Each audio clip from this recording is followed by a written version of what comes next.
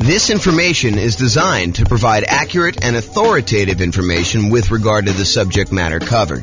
It is offered with the understanding that the presenters are not engaged in rendering legal, accounting, or other professional services. If legal advice or other expert advice is required, the services of a competent professional should be sought. Welcome to the Philadelphia Real Estate Investing and Real Estate Financial Planning Podcast. Learn all about investing in real estate in Philadelphia, Pennsylvania, with a combination of real estate financial planning and modeling with numbers specific to Philadelphia, plus syndicated, more generalized recordings of live and pre-recorded real estate investing classes, not all of them specific to Philadelphia. Be sure to stay tuned after the podcast for a message from our sponsors. The following is part 4 of 6 parts of the class, Overcoming Obstacles for Real Estate Investors. Be sure to check out other parts published as separate episodes. All right, let's talk about qualifying for loans. We're going to talk about a couple different things here related to this. So, first part, income to qualify for loans. We're probably really talking more about debt to income ratio. Maybe you're talking about just raw income, but in most cases, in order to qualify for a loan, you're talking about the debt to income ratio. So how much debt you have compared to how much income you have, and the debt would include the property you're buying. So really, it's income and debt.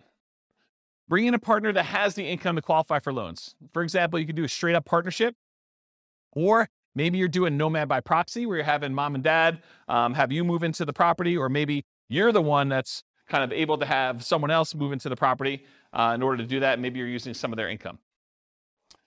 Creative financing. So all the different creative financing strategies that don't require you to qualify, things like buying properties subject to, or buying properties on a lease option, or getting owner financing. A lot of these do not, just like by law, like it's not by law, but by like the way that the company does business, like the banks, they're not going to require a debt to income kind of qualification thing.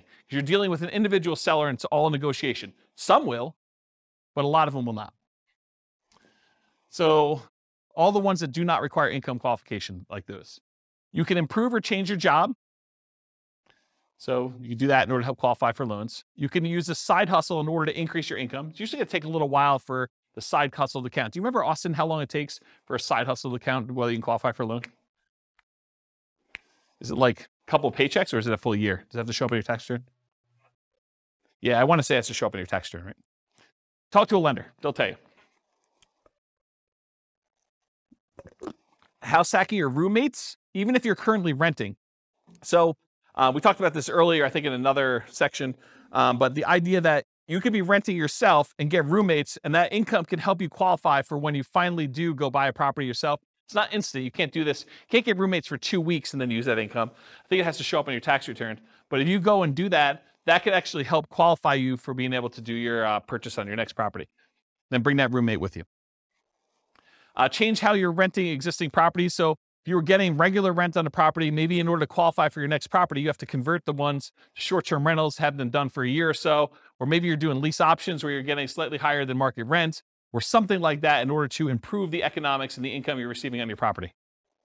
And then finally, optimize or reduce personal expenses, especially those that factor into DTI. So maybe you're looking at your stuff and you're like, look, I've got this really high monthly payment bill, but it's really not that much left to pay off. I probably should pay that thing off to really improve my DTI if it's limiting me from getting my loan. And a good lender will be able to go look at all that stuff and help you decide, hey, look, if you've got $2,000, maybe you should pay off this one thing and get rid of that $80 a month payment you got or something like that. And then things like taxes too. If you go ahead and optimize your taxes, if you're constantly trying to make sure that your property taxes are minimized and your other income tax and stuff like that, that could actually help you qualify in some ways. Any questions on income to qualify for loans? Yeah.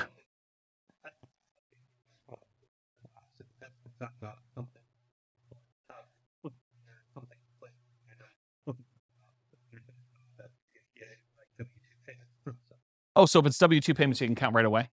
Okay, but doing something like flipping cars or something like that where you don't have W-2, then that needs to show up on tax returns. And a roommate would need to show up on tax returns, right? That's my understanding. Yeah. Go check with your lender just to make sure. What's up? Yeah, I think that sounds right to me, although it could be loan specific for all I know. So.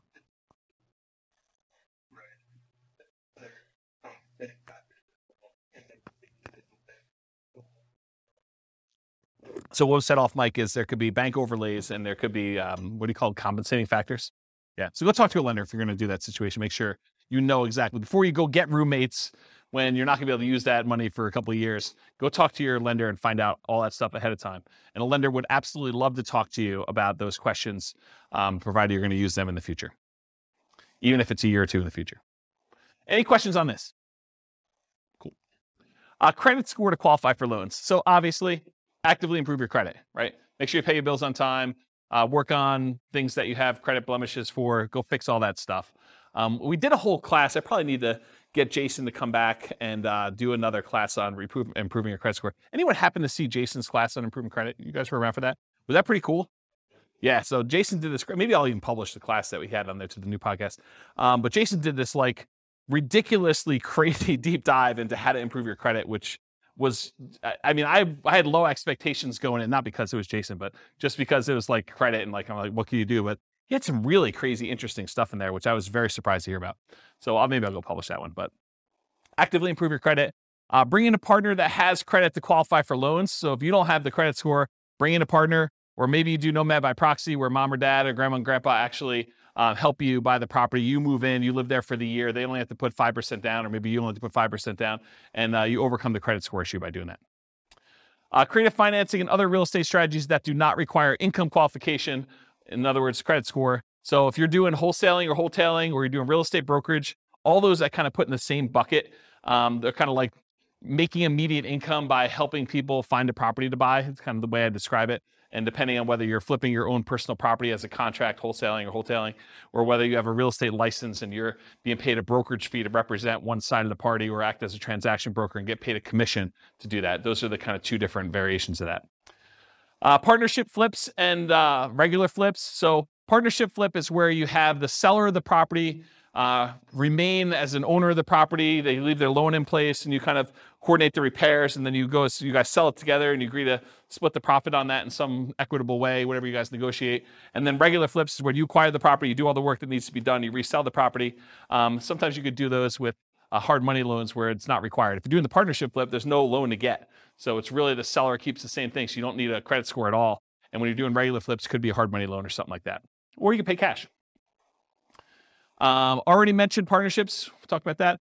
Lease option family. So you agree to lease a property with the option to buy it. A lot of times those do not require a credit score in order to do those. Owner financing. And by lease option family, I mean lease option, lease purchase, rent to own, all those things in there, that kind of family thing. Any owner financing, seller may or may not require you to have a credit score, may not have a minimum credit score, may not require a credit score at all in order to do the loans for those. Buying properties subject to or on wrap financing. Those may not require a credit score at all. And then doing the option and option auction strategy, where you just get an option to buy the property, and then you do a 5-day bid sale in order to sell the property in 5 days with the option auction. Any questions on credit score? Oh. Yep. It would change theirs. Yeah, because it would show up on theirs. And depending on how you structure it, it may actually impact yours. Depends on how you structure the entity and what's happening. If you make an LLC and you go to a portfolio lender, it may not impact that at all. If you're not on the loan, the one signing for it. So, all right, any questions on this? Sweetness. Loan spots. So I'm not sure if you guys know this, but the number of spots has changed throughout the years from my understanding. But right now, I'm pretty sure you can have 10 loans on your credit report before you can no longer get conventional investor loans. You can still get owner-occupant loans. You can still buy a 5% down property with loan spot 11 or loan spot 12 or loan spot 13 as long as you can qualify. But for doing additional investor loans, they're not usually allowing you to do more than 10 loans. They won't allow you to do loan 11 or greater as an investor once you already have 10. So that's the way to describe it. And go talk to a lender if you want more details on that. So once you get to the point where you've used up all your loan spots, this becomes a challenge. It becomes a challenge for a lot of folks. So how do you deal with this challenge? Well, one thing you can do is bring in a partner that has spots for loans. So do partnerships where you bring in loan partners and maybe you provide the down payment because maybe that's not a challenge for you. or maybe you do Nomad by proxy and you have other people getting involved with those and buying the property that way. You could get portfolio loans. So this is the solution I think a lot of investors go to. They'll go to a local bank that does portfolio loans, that they're not doing conventional financing. They're keeping the loans on their books, and they will allow you to do loans. Typically, the problem with those is most of the portfolio lenders that I know are not doing 30-year fixed rate financing. They're doing a 30-year term, but a lot of the loans are variable. And it could be, they're fixed for 5 years and then they become variable. But the challenge is that they're not 30-year fixed rate financing loans. The local company that I know that does a lot of portfolio loans, they do have a 15-year fixed rate financing loan. So you can get 15 years with fixed rate, but then the cash flow on a 15-year fixed rate financing loan usually is much worse because your shortened amortization period really impacts your cash flow on that. So just something to consider if you're doing those portfolio loans. That's why the 10 loan spots for these loans is so important to be able to get 30-year fixed rate financing. It's kind of an important thing. Get creative financing. So you can do all the stuff we talked about in the creative financing class, subject to lease option, lease purchase, owner financing, all those that don't require any type of income loan qualification and don't use loan spots. You could change the strategy to one that does not require loans at all. For example, buy with a lease option. You're not getting a loan. You're leasing the property, and then you have an option to buy it. Or buy free clear properties. Save up all the money you have in order to buy the property free and clear. Or do subleases. You lease a property, and you have the ability to sublease it. You can also pay off existing properties that you own to free up loan spots. So work toward paying off the property, maybe your lowest balance loan, so that it frees up a loan spot, and then you could use another 30-year financing spot to do that, then pay off another one, then acquire the next property. So you can sort of use this it's almost like the debt snowball, except I guess it is a debt snowball because it is debt, it's mortgage debt. So you're using all the properties and maybe extra income in order to pay off one loan, get it down, become free and clear. Then you only have 9 loans, and then you go buy your 10th property, and you kind of keep repeating this until you get the ones you need. Alternate loan spots with. Yes, if you have a refi, then it becomes a new loan. Yep. Yeah. And the same thing with refis. A lot of times they won't allow you to do a refinance if you've already got 10 loans. So it becomes really tricky though, because let's say you go get 11 loans. My understanding, it becomes hard to even do like a rate and term refi on the ones that you had beforehand. So it becomes almost this really weird puzzle that you need to move stuff around, and it gets much harder when you do that. A lot of folks think, the hard part is acquiring the first deal or second deal or third deal. Well, you just change your challenges. I mean, once you get to the point where you have 10 properties, now it becomes a whole new set of challenges you need to work through. It's not that it's easier, just different problems you're trying to solve and work through. If that makes sense. So alternate loan spots with your spouse. So let's say you and your spouse are buying properties. They can get 10 loans on their Social Security number. You can get 10 loans on your Social Security number. You can get 20 combined. So if you're going to buy properties, but you're both going on the loans, or you're both going on title and end on the loans, then that becomes potentially problematic. You limit it. The tricky part is some lenders will give you pushback if you're doing joint taxes. If you're both on the tax return, some lenders will give you pushback saying, it's really on the same tax return. It's really both you guys. So we're all going to count those for them as well, for her or him, depending on what it is, for that sort of situation. So you may need to file separate tax returns, and then you have some tax issues as to whether or not you're taking, the joint married things, all that other stuff. So I'm not a tax guy. So realize you might get some pushback from lenders if you're doing that. But if you're thinking to yourself, look, I'm really trying to do this 20 loan strategy, and my spouse and I are going to alternate, think about this ahead of time. Go talk to a good tax advisor, go talk to a good lender, and make sure that your plan is sound. And then maybe you do separate your tax returns a couple of years ahead of time before you get close to that number to make sure that you can do what you need to do. Any questions on loan spots? This concludes part 4 of 6 of Overcoming Obstacles for Real Estate Investors. Listen to the next episode, part 5 of 6, on finding what you're missing. With home prices up, mortgage interest rates up, and rents up, but not quite enough to counteract the higher prices and interest rates. Cash flow on rental properties in Philadelphia is harder than ever. Book a call with the Real Estate Financial Planner to apply our proprietary 88 strategies to improve cash flow on your rentals. See the show notes for a link to schedule your call and improve your cash flow today. If you're a real estate agent lender, or professional in Philadelphia that wants to help our real estate investor listeners, consider reaching out to learn about collaboration opportunities with this podcast. We'd love to add more value to our listeners by having you assist our investors buy, sell, and finance their real estate investments.